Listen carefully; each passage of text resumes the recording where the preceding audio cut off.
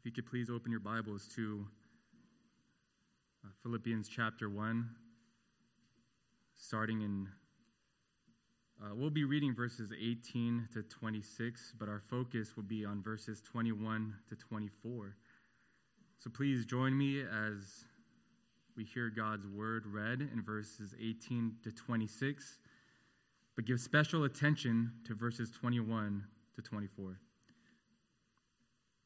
Yes, and I will rejoice, for I know that through your prayers and the help of the Spirit of Jesus Christ, this will turn out for my deliverance, as it is my eager expectation and hope that I will not be at all ashamed, but that with full courage, now as always, Christ will be honored in my body, whether by life or by death.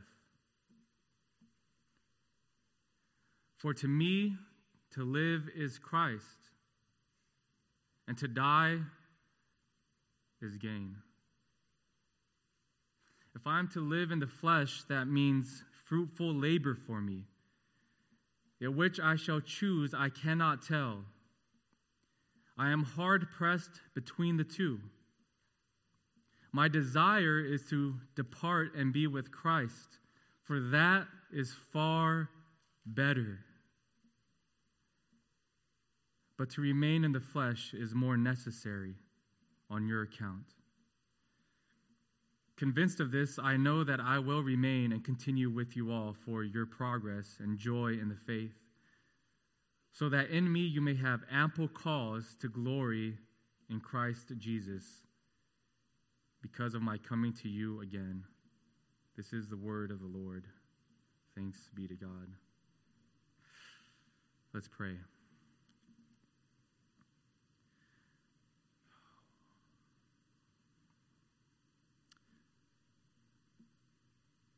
Christ,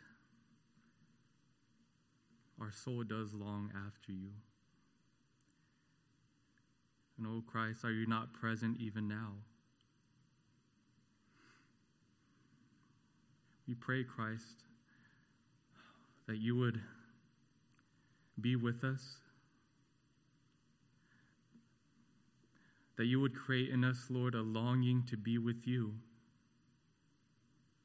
that more than gold or silver or all of this world, that we would desire to be with Christ. Oh, how little we desire you, Lord. Give us a burning desire for you. Oh, Christ. We ask this in your name. Amen. If I were to ask you this morning, what do you want? How would you answer? I think if we were standing on the outside, staring in through the window of your heart, maybe you would say, well, I want food or coffee. If we went into the front door, maybe you would say, I want a better job, or I want to graduate college, or I want to be beautiful. Maybe if we sat in the living room couch, you would say, I want a spouse, or I want this disease to go away. And if we made our way to the bedroom, maybe we would hear, I long to be happy, or I want to be liked, or I want to grow in Christ. But what if we went to the innermost closet of your heart, and then we asked, what do you want? What would be the response? And this is actually where we find Paul this morning. He's welcoming us into the deepest corridor of his heart. And if we asked him, Paul, what do you desire? What do you most deeply want? I think he would say, my desire is to depart and be with Christ, for that is far better. And that's what I want us to be able to say. I want us to be able to say in our hearts that above anything else that this world could offer, I want our hearts to be able to say, my desire is to be with Christ. And that's far better than anything this life could offer. So that's my hope this morning. And we'll look at it in 3 points here. The first being Paul's desire. I think the first question for Paul would be, where does this desire come from? Where does this desire to be with Christ come from? How does this desire generate in our hearts? I think if we look at verse 21, we kind of set the stage. It says, for to me, to live is Christ. So what in the world does that mean? For to me, to live is Christ. It's a difficult phrase, but I think we have some clues in other places. Listen closely to what Paul says in Ephesians chapter 2, verses 5 to 6. Paul says, God made us alive together with Christ and raised us up with him and seated us with him in the heavenly places in Christ Jesus. So we're made alive together with Christ. We're seated with him in the heavenly places. Now here, Colossians chapter 2, verses 12 to 13, he says, you were also raised with him. God made us alive together with him. So in other words, when Paul says to live is Christ, he's not just saying a metaphor, like a poetic line. Paul isn't trying to express his emotions with words. He's not just throwing out this life slogan that his life is all about and is meant to live for Christ. He's being literal here. This is a realistic description, a fact of the present. Paul is saying, my act of living, my actual life is joined with Christ who is seated in the heavenly places. He's saying, I live in the body, I live in the flesh, yes, but truly for me, my life is in Christ. In other words, when you're united to Christ, your life is really with Christ right now.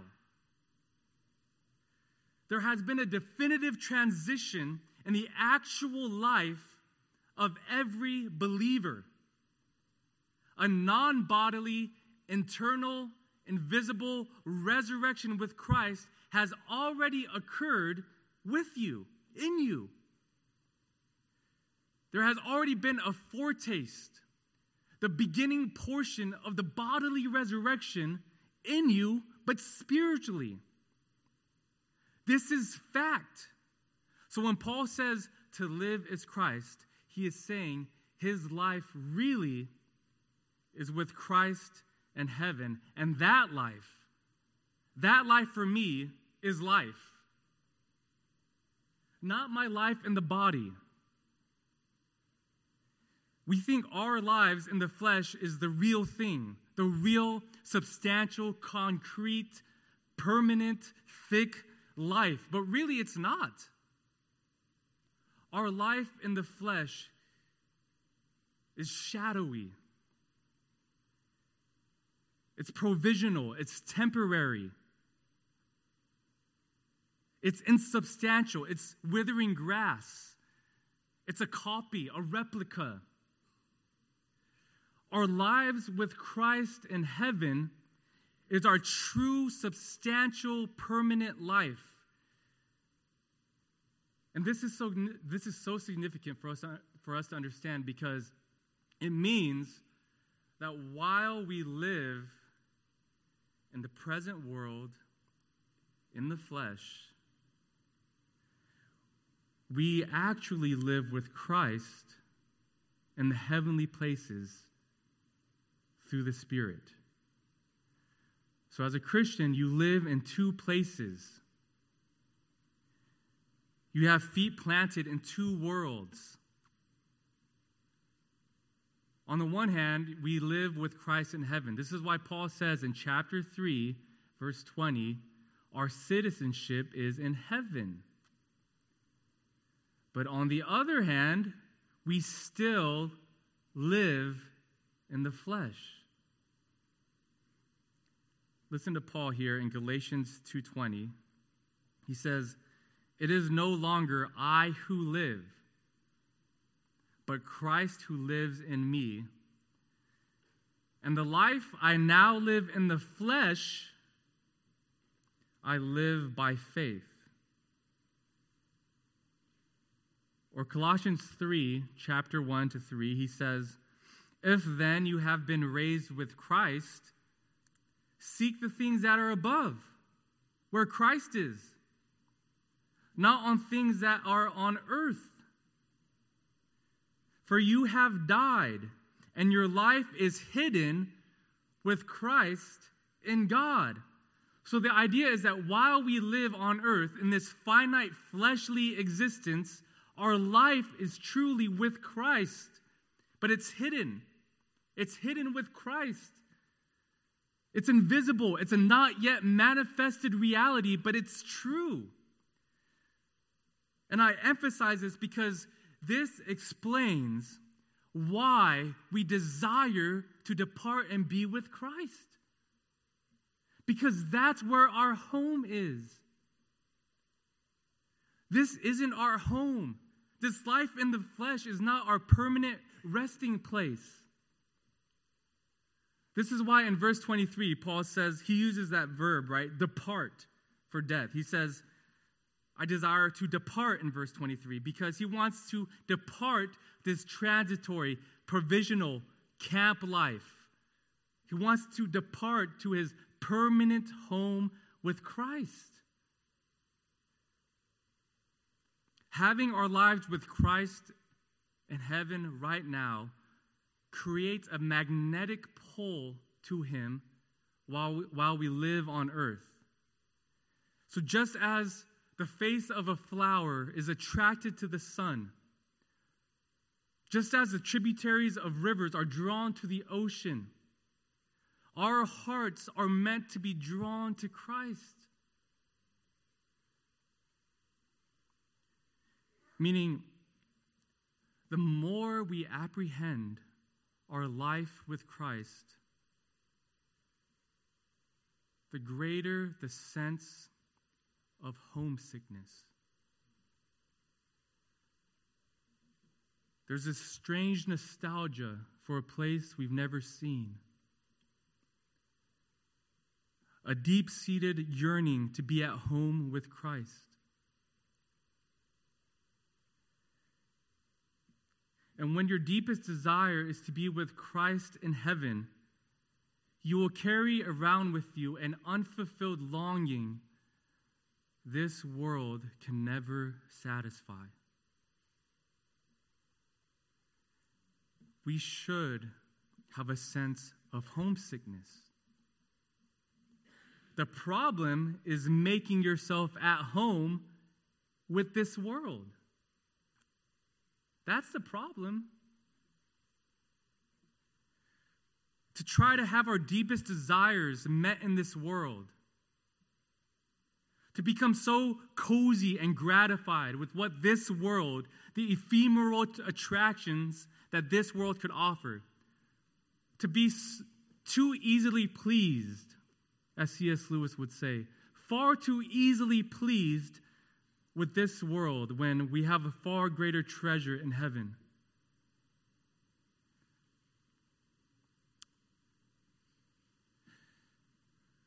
The paradoxical thing is this. When we try to satisfy our desires of heaven with the things of this earth, it not only ruins our desire for heaven, it spoils our appetite for earth as well. When you make earth your final resting place, your final place of rest, your heart will always be restless.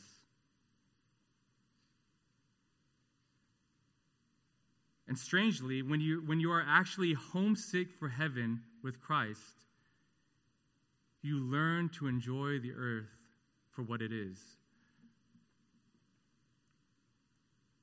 I commute a lot, so I get to have the opportunity of listening to podcasts. And one I listen to is hosted by Kevin DeYoung.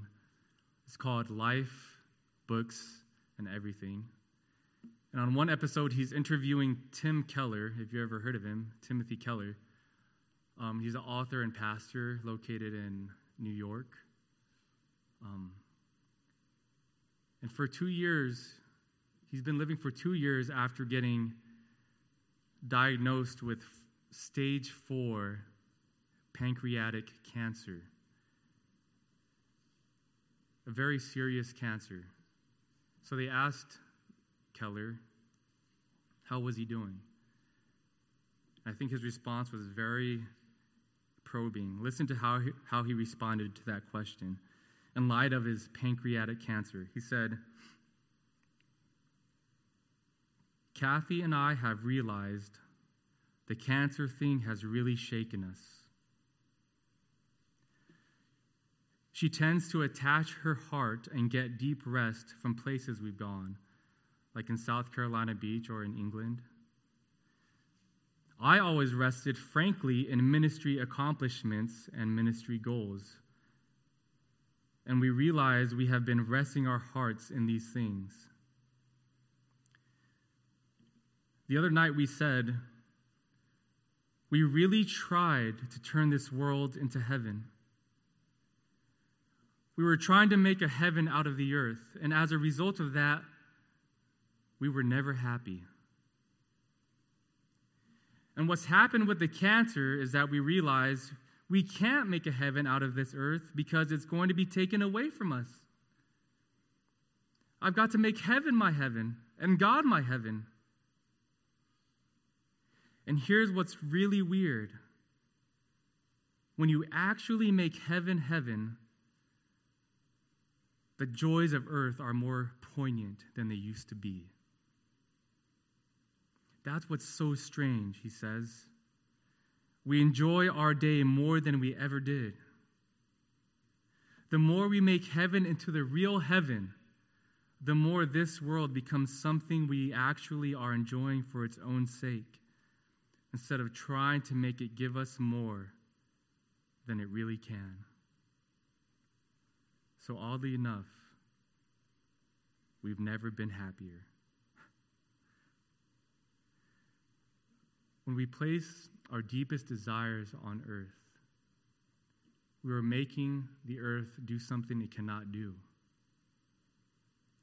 To quote Lewis again, he said, aim at heaven and you get earth thrown in. Aim at earth and you get neither. We need to be a people who have a desire for Christ in heaven. And really through that, we can enjoy earth, can't we? Well, then what happens when we desire Christ? Here's the second point, Paul's death. The first result is that death becomes a positive good for the Christian.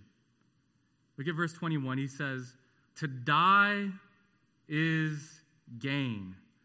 That's astounding. That's astonishing.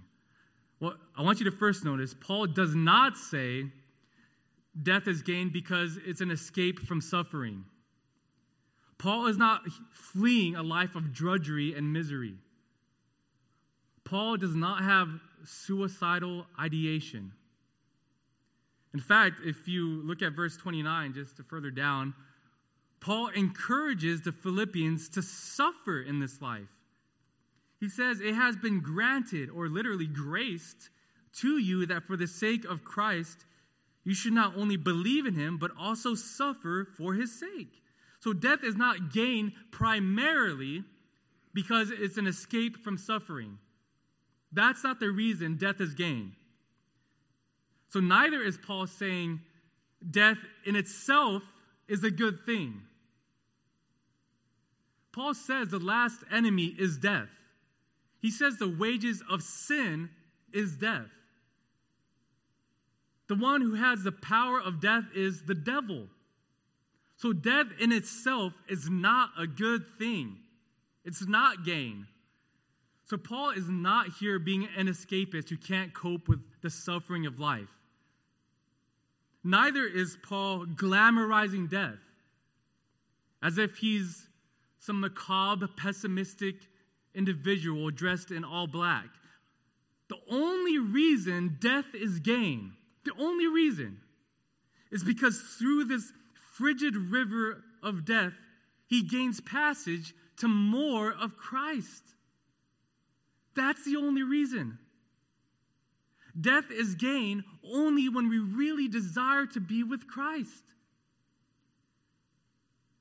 And this assumes two things. Two things about death that we can consider. First, it's death cannot separate you from Christ. Death is the great separator. It separates rich men from their money and property. It separates beautiful women from their youth and clothing. It separates the adventurer from travel, the foodie from gourmet cuisine, the politician from power. It separates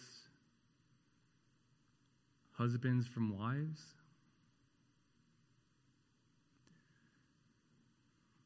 children from their parents. Even our own souls and spirits are separated from our bodies. Death is the razor blade that separates us from all things. Dying is the most loneliest thing that could happen to you. And yet, what does Paul say in Romans?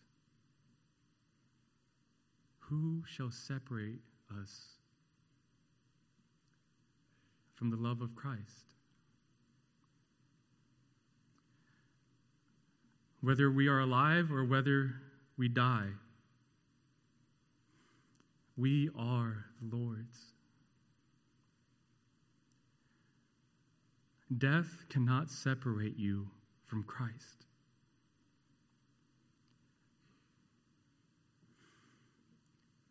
Secondly, fellowship with Christ. Fellowship with Christ is intensified after death. So not only do we continue in life with Christ after death, we enter more fully into the presence of Christ. Theologians call this the intermediate state because it's after we die, but it's before the bodily resurrection. It's intermediate. In some way, our lives with Christ doesn't just continue. Our lives with Christ are actually enriched or increased after we die. So much so that Paul calls it an improvement. He calls it gain. Because we get to see Christ face to face. No longer by faith. We live our entire lives talking about Christ by faith. but we get to see him with sight. The same Christ we worship. The one who in Gethsemane faced the raw holiness of God and who saw the sword of God hang over him, who would become, what Luther said, the greatest sinner that ever was, who was truly abandoned from God the Father, and when he cried out, my God, why have you forsaken me?" There was no answer. There was no grace shown to him. Christ, he was separated from God in his death so that we wouldn't be separated in our death. This very same Christ who's present with us right now, this very same Christ who saw after you and your failings and your addictions, in your backslidings, in your hard-heartedness, who bottled every tear, who recorded every moment of anguish, who knows you by your name, who tells you he loves you, who rejoices over you in gladness, who never leaves you, who has never left you, who never lied to you, who has always encouraged you. The same Christ who opens up the innermost closet of his heart. And in John 17, he says, "Father, I desire that they may also, those whom you've given me, I desire that they may be with me where I am." Christ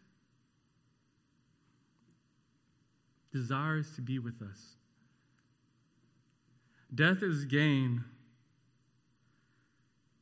not just for us, but in a way for Christ, because then he will have the desire of his heart.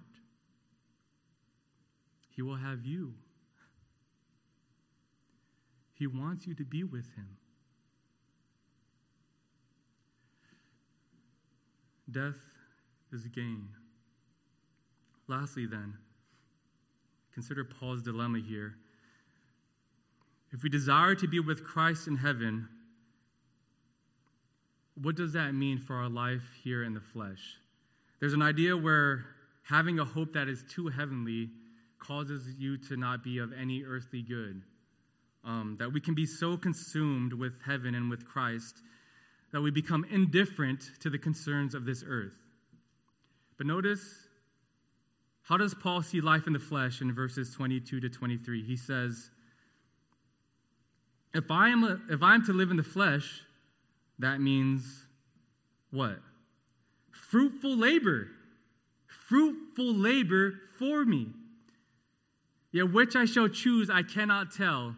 I am hard-pressed between the two. So far from cultivating this life of ascetic monasticism, this ivory tower contemplation, this actually tends to a life of fruitful labor. In fact, Paul saw his life of ministry in the flesh so valuable that he could not choose between his pastoral ministry and his desire to be with Christ. They were in competition. He felt hard-pressed between the two. It was like a tug-of-war contest in his heart. The fruitful labor was so valuable to Paul that it became a dilemma.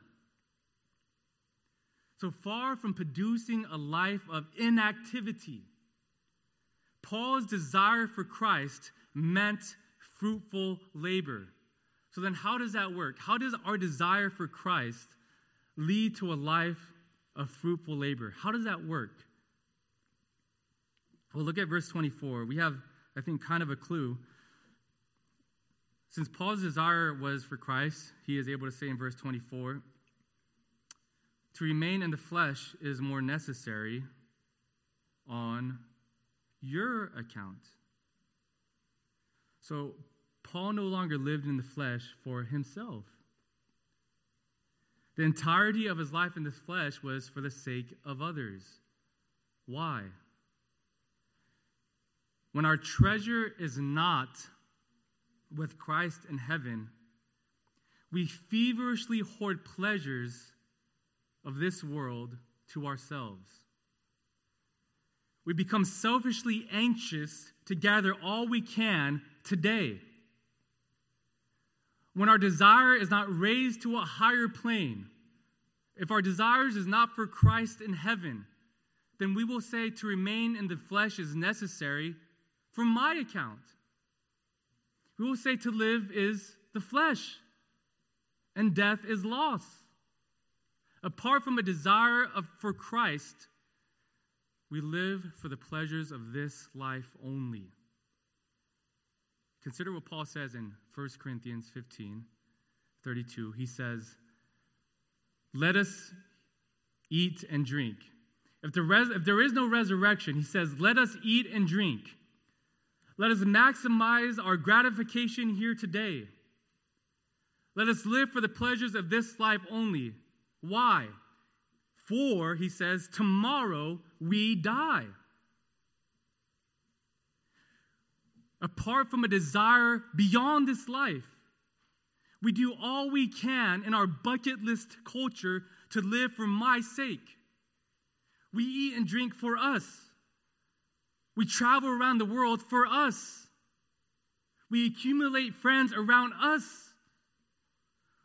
Apart from a desire from Christ, we become like little gremlins, clutching life so tightly that we can't offer it to God. We become too arthritic to open it up to give it to God as a living sacrifice. We have this kind of carpal tunnel syndrome, which can't open it. We clutch it too tightly. We can't open it to give it to others.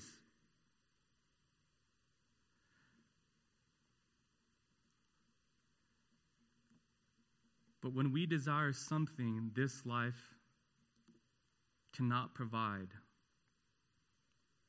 something beyond this earth,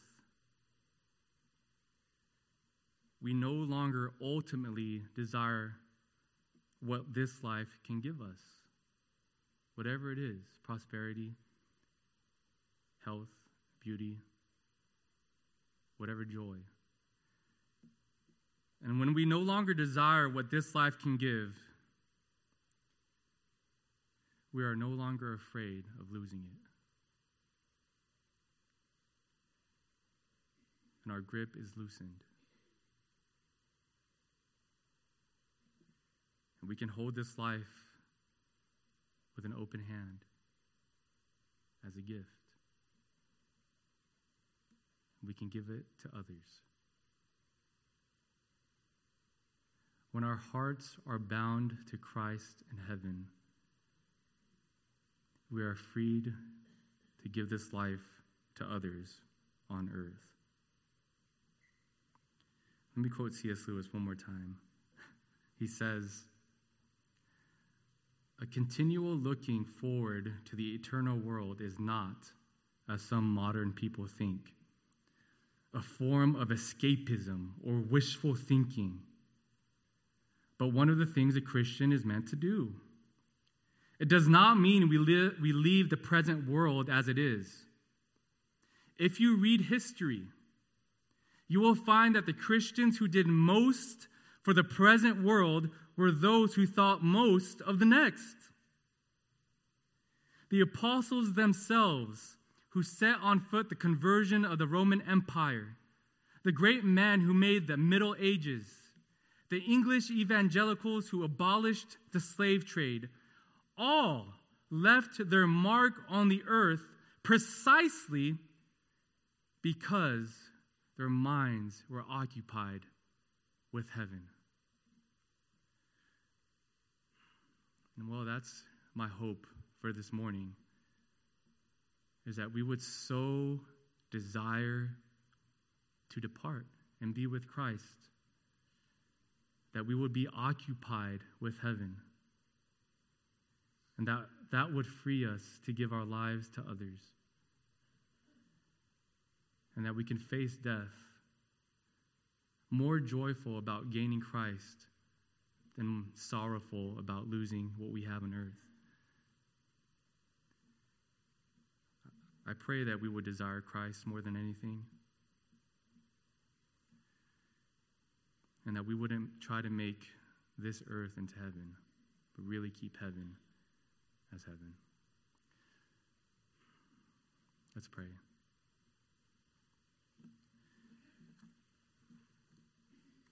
Christ in heaven, we do desire you more than anything, more than silver and gold. Help us, Lord, to have our compass set upon you, that we would not pitch our tents in Vanity Fair, but keep our eyes set on the celestial city. Oh God, give us a desire for Christ. Increase our heart for him. Make us a people who are heavenly minded, that we may be of earthly good. We pray this in the name of Jesus Christ. Amen.